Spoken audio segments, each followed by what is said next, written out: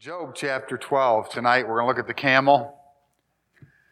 Years ago, my grandsons, we had them for a week up in Virginia, and Jeremy and Sarah had gone on their 15th wedding anniversary, and so I had the grandkids, and we brought them to this place up in Virginia where they have all these wild animals. They had musk oxen and all these things, camels and bison and water buffalo, and they just crazy, a lot of African animals. But they apologized to us. They said, now this camel is real friendly. He'll stick his head in the door of the window of the bus. You rode on a bus. And he slobbers a lot. And I mean, that was the grossest thing. This big camel puts his head in right by me. And the slobber just totally grossed me out. I didn't want to see a camel. But what an ugly creature. I mean, the face and the lips and everything about a camel is ugly. But boy, are they something else. They're a resourceful creature. And we're going to look at Job chapter 12, verses 7 through 10. If you'd like to stand, read with me these verses. But ask now the beast, and they shall teach thee, and the fowls of the air, and they shall tell thee. Or speak to the earth, and it shall teach thee. And the fishes of the sea shall declare unto thee. Who knoweth not in all these that the hand of the Lord hath wrought this, in whose hand is the soul of every living thing, and the breath of all mankind. God bless us tonight as we look at one of your creatures and help us to learn something from it. Help us to apply it to our lives. We thank you for everyone that worked hard today to make church possible. Bless them. In Jesus' name we pray. Amen. Thank you. You may be seated. Camels are mentioned first in Genesis chapter 12, verse 16. We find them throughout Scripture. They're mentioned 57 times in the Old Testament, 6 times in the New Testament. Jesus mentioned them in reference to the eye of the needle. He said it'd be easier to go, for a camel to go through the eye of a needle than for a rich man to be saved. They're used in reference to several things in Scripture. Job had 300 camels, the Bible says in Job chapter 1. In 1 Chronicles 5:21, the Hagarites had to surrender 50,000 camels after battle, after they were defeated. A camel can weigh up to 2,200 pounds. The smaller one weigh about 1,200 pounds. It's a cud-chewing animal. Today we are going to talk about the one-humped camel. While there are two-humped camel, the one-hump is the Arabian camel. And they are able to crossbreed and with the two-humped camel, but tonight we're going to look at the one-humped camel. And in many ways, they point to the handiwork of God. God made them for desert travel. They can live in a climate changing from freezing to over 100 degrees in the same day. Their coat reflects the sun and protects the camel from sandstorms. The sandstorms blow so hard that the sand actually feels like hornet stings if you're a human being out there and your skin is exposed. But the camel can handle it. They're able to crossbreed, as I already said, They can reflect the sun. They also their coats can be used for clothing. The hump consists of fat, which is its food supply during times of difficulty. And the hump of a camel weighs 80 pounds on average. Think of that, 80 pounds in that hump. The nose is always wet, which helps hot air to cool as it goes into its lungs. The nose has a muscle in the nostril which closes partway to keep sand out of its nose while allowing air inside. It's fascinating to see those sandstorms in the middle of the desert, and the people are all wrapped up and the camels just plowing on. The head bone of the skull grows over the eyes to protect them. And the feet of the camels spread out like web feet, so they can walk on the sand without going down into the sand. One designer designed everything that we see in our universe.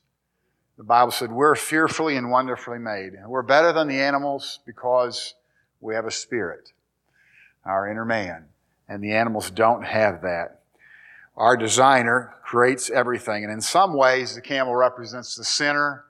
In other ways, it represents the believer. First of all, camels are unclean. Camels are unclean. If you read in the law, we're not to eat them. They're unclean. People have eaten camels, but the children of Israel were forbidden to eat them by law. And just like sinners, we're fallen. We're a fallen race. All have sinned and come short of the glory of God. There's none righteous, no, not one. And so we are, like the camel, dirty. And without the Lord, we're filthy. We're black as sin. First of all, they're unclean. Second of all, they have a bad disposition. They have a bad temper. I didn't know that about camels until studying this, but anger and wrath, of course, are spoken against in Scripture. And the camel can get so mad it can stomp someone to death. And there was a zookeeper in Los Angeles that was stomped to death by a camel. So as a sinner, they're unclean and they have a bad disposition, and also they have a misguided loyalty. They say the thing about a camel is they're not loyal like a dog. If you don't feed your camel, someone else can come along and give it some food and it'll follow some other master because they're just not loyal. And that's like a lot of times people in this world. Often our prayers aren't answered, and you know what we do? We get mad at God and we turn away from God because He doesn't give us what we want. And in that way, we're like the camel. But second of all, the camels are also like saints in several ways. Turn to Galatians chapter 6. First of all, they're burden bearers. They're burden bearers. In Galatians chapter 6, we are also told to be burden bearers. In Galatians chapter 6, verse 1, it says, Brethren, if a man be overtaken in a fault, you which are spiritual, restore such a one in a spirit of meekness, lest thou also be tempted. Then in verse 2 of Galatians chapter 6, bear ye one another's burdens, and so fulfill the law of Christ. Bear ye one another's burdens. A camel can carry a man in a pack up to 400 pounds for a journey of 28 miles a day. That's unbelievable. But here it says we're to bear one another's burdens. And the word bear there is the word baros, literally. We get our word burro from it, which is, of course, a donkey. And so the camel is, like a donkey, a burden bearer, something that carries a weight. And here we are told to be burden bearers. Bear ye one another's burdens. Now in verse 5 it says, for every man shall bear his own burden. Completely different word here. The word here in verse 5 for burden is a word meaning responsibility. The word burden in verse 2 means overload. So in verse 2 we're told to help Christians with an overload, be like a burro and carry their weight. But in verse 5, everyone has to bear their own responsibility. I think I've explained this maybe over a year ago. I shared with you a brief mention of this passage. And I said that we can bear one another's burdens, but we can't help each other with responsibilities. I mean, you can't discipline my grandkids. You can't, take my responsibilities. I have certain responsibilities that you just cannot do, and I can't take care of your responsibilities. But we can bear one another's burdens, help each other when we have too much on us, And as believers, we're supposed to be burden bearers. And the camel's a good example of a burden bearer, carrying all that for 28 miles a day. So here, they're burden bearers. And the Hebrew word camel, the Hebrew word actually means one who carries a burden. And in Genesis chapter 24, verse 10, what do we see right away? The camel carrying a load. And I love the great story of Abraham and Isaac. And we find that the burden bearer carrying a load. And I know it wasn't a camel, but in Genesis 24 it was. So here we have, like the donkey, the camel is a burden bearer. Second of all, camels have vision during the storm. Why is that? God made their eye a certain way. They have an extra eyelid. And when the sand is blowing and the wind is blowing, it can close its inner eyelid and cover up its eyes and still see. And that eyelid keeps all the sand from getting in its eyes. Its big eyelid is still open, it can see, but it has an extra eyelid. Part of it closes during the storm, but it can still see. And as believers, during the storm, we should be able to see. During the storms of life, we should not lose our vision. Look at Psalm 119, verse 18. Psalm 119, verse 18.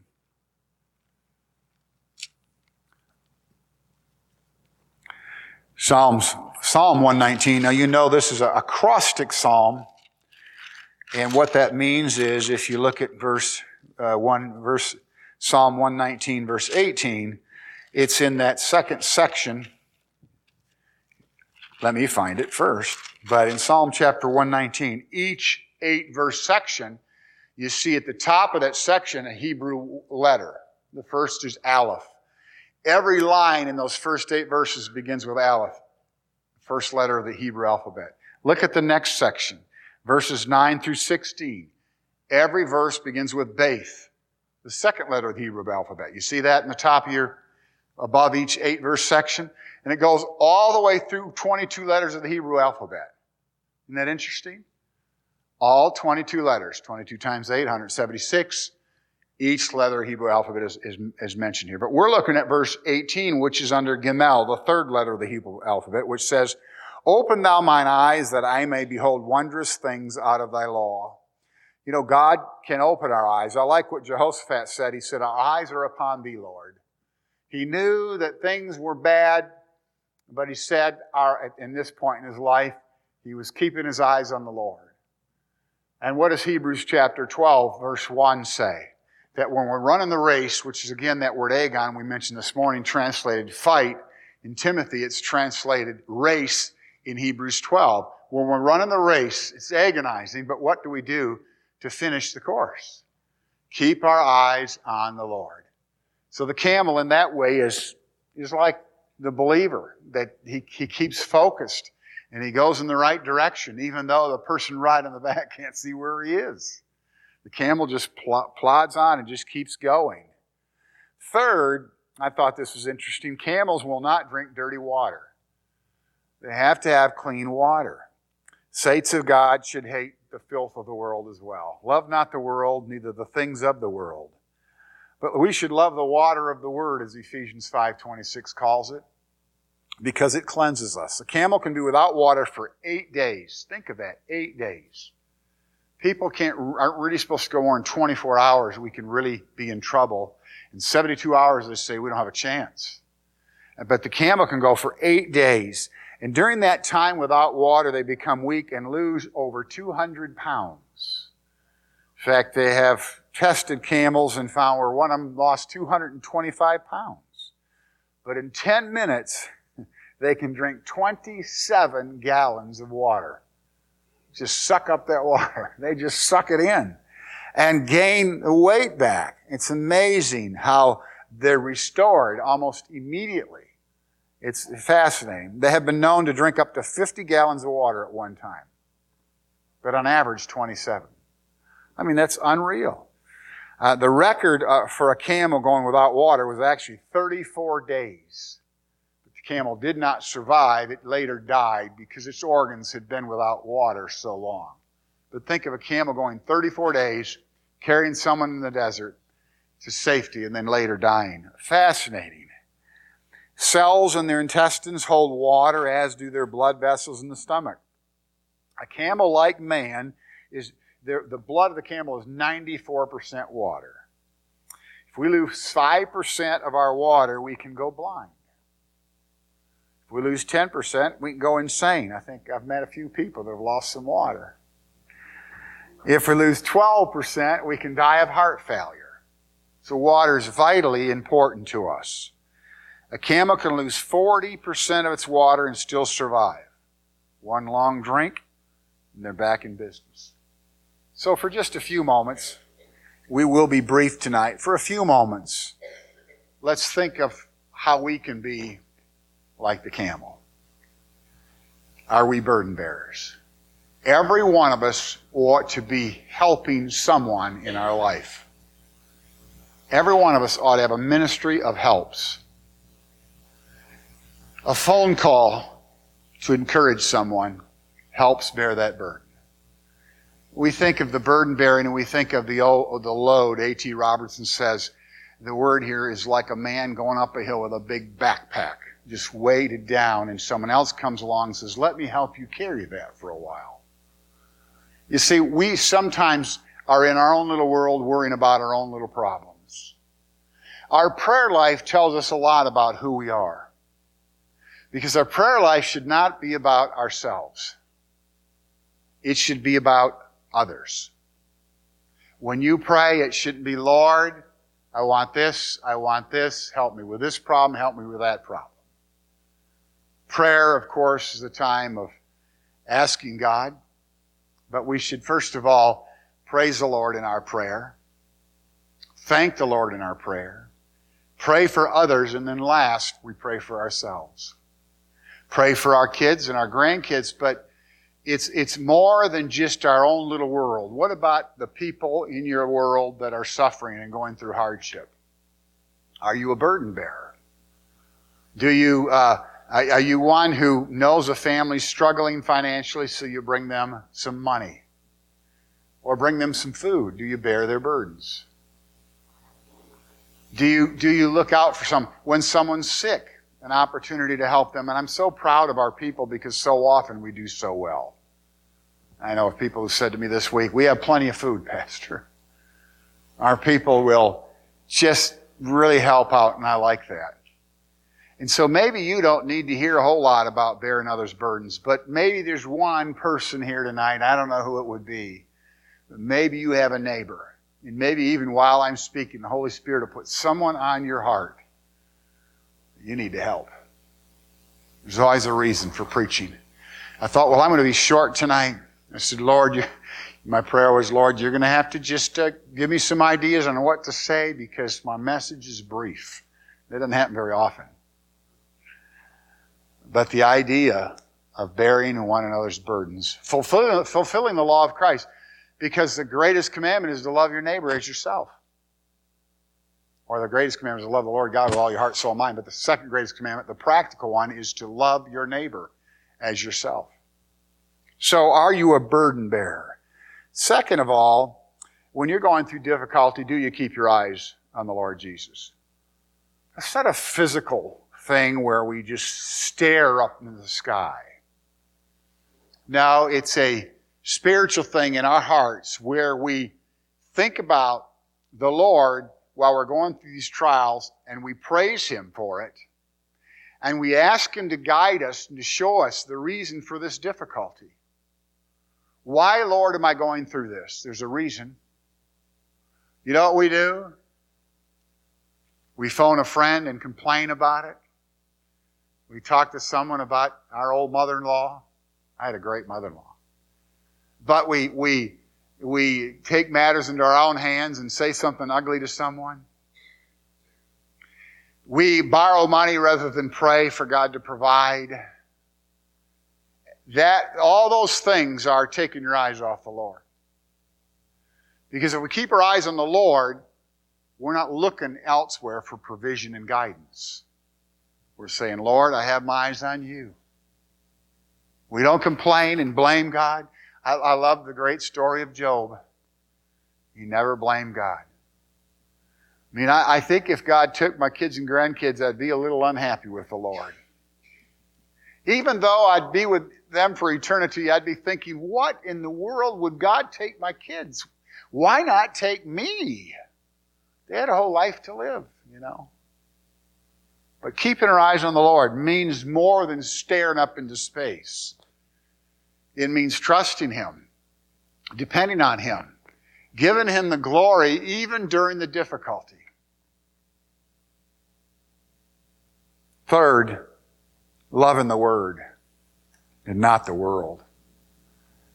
Love not the world, neither the things of the world. You know the Scriptures, and I've heard so much preaching on worldliness and people's different ideas of what worldliness is. Let me tell you, the opposite of loving the world is loving the Word. If you love the Word, the things of Scripture, you're not going to have a problem loving the world. You know why people love the world? Because they're not in this. They're not focused in the Word of God. Your devotional life speaks volumes about your heart. If you don't have time to read some Scriptures, years ago I was a young Bible student and I worked at a health spa. Now I need to work out at a health spa, but I worked at one. And I remember going to the health spa and there was a guy who kind of annoyed me. He knew I was going to Tennessee Temple, so every time I walked in there, he would come over and say, "What was your devotion today?" Guy really got on my nerves. He was really a kind of a sarcastic guy, and his point was that you can be going to Bible college all you want to, but it won't help you if you're not in the Word, which is all true, but he was not a spiritual guy himself. So it really annoyed me, and I would kind of ignore him when I didn't have a verse. And then I finally started saying, oh, brother, I got to go to work today. That guy's going to come up and ask what my Bible verse is. So I started to get one and get to do a little devotional in the morning. I was so busy working full-time, going to school full-time, trying to do all these other things in my life. But I got ready for that guy and loaded my guns up for him and started to answer him. He left me alone. But while that was annoying to me, the truth of the matter is we ought to start our day out with the Lord. First thing we ought to do is have some quiet time with God. Got a book, a devotional book, and in the introduction it says, this is the type of book that you open up and you have your devotions and you spill coffee on the page and you can write on this page, just spend some enjoyable time in this book. And I went through the book and it was really good for me. But you know, even though I study hours and hours each week, the most important time of the day is when I get there before the secretary gets there or anyone else calls, and I have that time with God. Personal time, not sermon time. Time where God says, you know, you're kind of a brute sometimes. You're kind of impatient sometimes. And he'll show me a scripture that so often I'm like, is this real? One time I was having a little attitude about something in my life, and I had 2 devotional books on my desk, and both of them dealt with that same attitude. One was Days of Praise, and I think the other was Daily Bread. And I had this calendar, maybe it was the calendar, and 2 of them dealt with the thing I was going through, and I was like, this is unbelievable timing that God would have me have 2 devotional books. There's also been times, and you know it's happened to you if you're in the Word, where you open up your Bible. Have you ever done I'll just open up and read whatever page, and you open it up and you read a page. And that doesn't work very often, but there was one time where bam, it hit home, exactly what I was going through. And folks, thy word have I hid in mine heart that I might not sin against thee. Our devotional time is vitally important. If you're not spending time with God, you're not what you ought to be. Going to church is great. But devotions and prayer, the quiet time with God, and I also challenge you, and I've said this before, when you have your devotions and your prayer time, sing a hymn. Sing a hymn. I don't carry a tune, but sing something to God. Because you're in the mode of lifting God up and worshiping Him. And that's so important in our life, to lift God up. Can God be sad? Can God be mad? Absolutely.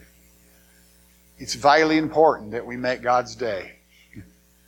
When we praise Him, that's good for God. God doesn't sin. He doesn't get depressed, take pills. But God can get sad because we aren't what we ought to be. It breaks His heart.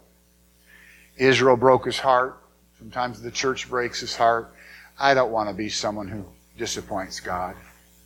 He's my Heavenly Father, and He treats me awfully good. And I want to please Him. I know it's brief tonight. That's all I have. Let's pray. God, thank You for Your word.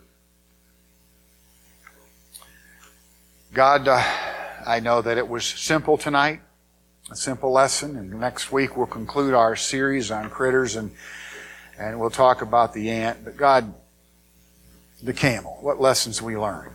How it can just plow on through the storm, deal with the high winds and the sand and the lack of water, and what a great desert animal You created. And You placed those animals right in the middle of the desert. For people who have to live in that part of the world, You gave them a great creature, a burden bearer. But Lord, You've also placed us in a part of the world, in a neighborhood, at a workplace, where we can be an oasis to someone who's in the desert. Someone who needs a fresh drink of water, we can be that for them. Help us, God, to be a light on a hill, an oasis in the desert, to be the water of life to someone. We're an epistle, known and read of all men. We're not written on tables of stone, thank You, God, but we're written with the Spirit of God on tables of the heart. We're a Bible. Help us to be an encouragement to our neighbors, our co-workers, our friends, our relatives. our associates. In Jesus' name we pray. Amen. God bless you. You're dismissed.